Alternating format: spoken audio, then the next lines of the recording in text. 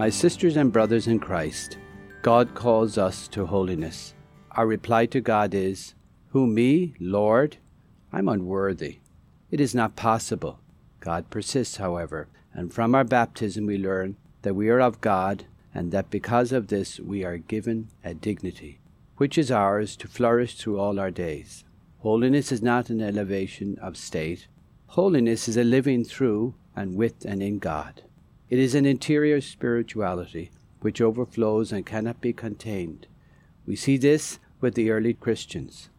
They were known by their difference, by the cherished love they bestowed upon each other, whether friend or stranger. Does holiness mean that we are perfect? It means that we are always striving to imitate Jesus Christ. Yes, we may fail. Holiness is not wallowing in our failure, but seeking forgiveness through the sacrament of penance, and adjoining once again to be Christ's light within the world. Pope Francis, in his apostolic exhortation, "Rejoice and be glad," talks about our holiness. Nor do we think only of those already beatified and canonized. The Holy Spirit bestows holiness in abundance among God's holy and faithful people. For it has pleased God to make men and women holy and to save them, not as individuals without any bond between them, but rather as a people who might acknowledge Him in truth and serve Him in holiness. I like to contemplate the holiness present in the patience of God's people, in those parents who raise their children with immense love, in those men and women who work hard to support their families, in the sick, in the elderly religious who never lose their smile. In their daily perseverance, I see the holiness of the Church. Very often it is the holiness found in our next-door neighbors, those who, living in our midst, reflect God's presence. The saints are guides to holiness. The process of beatification and canonization recognizes the signs of heroic virtue, the sacrifice of one's life in martyrdom, and certain cases where a life is constantly offered to others, even until death. Our churches are named for saints, and we seek to emulate their example of faithfulness. On October 13, Pope Francis canonized 5 saints.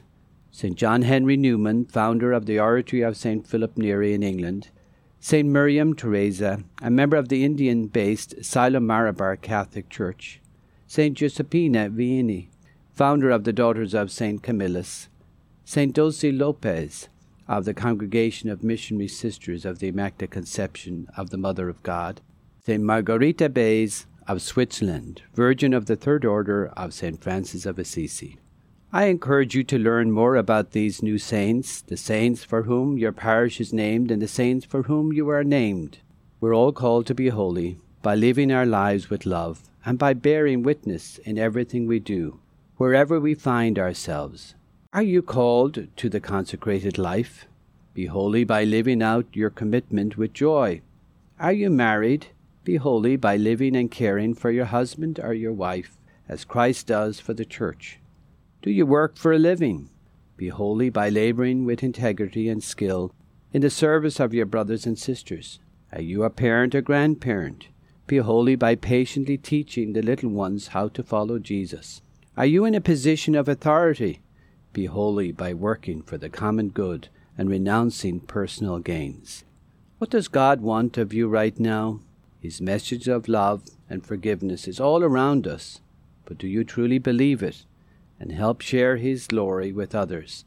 You have the power to positively influence the souls around you. Be a beacon of mercy and gentleness to those who need your kindness. Ask God now so that you can help others and never be afraid to say yes to the Lord. Pope Francis said that holiness is the most attractive face of the Church. May we also be that attractiveness.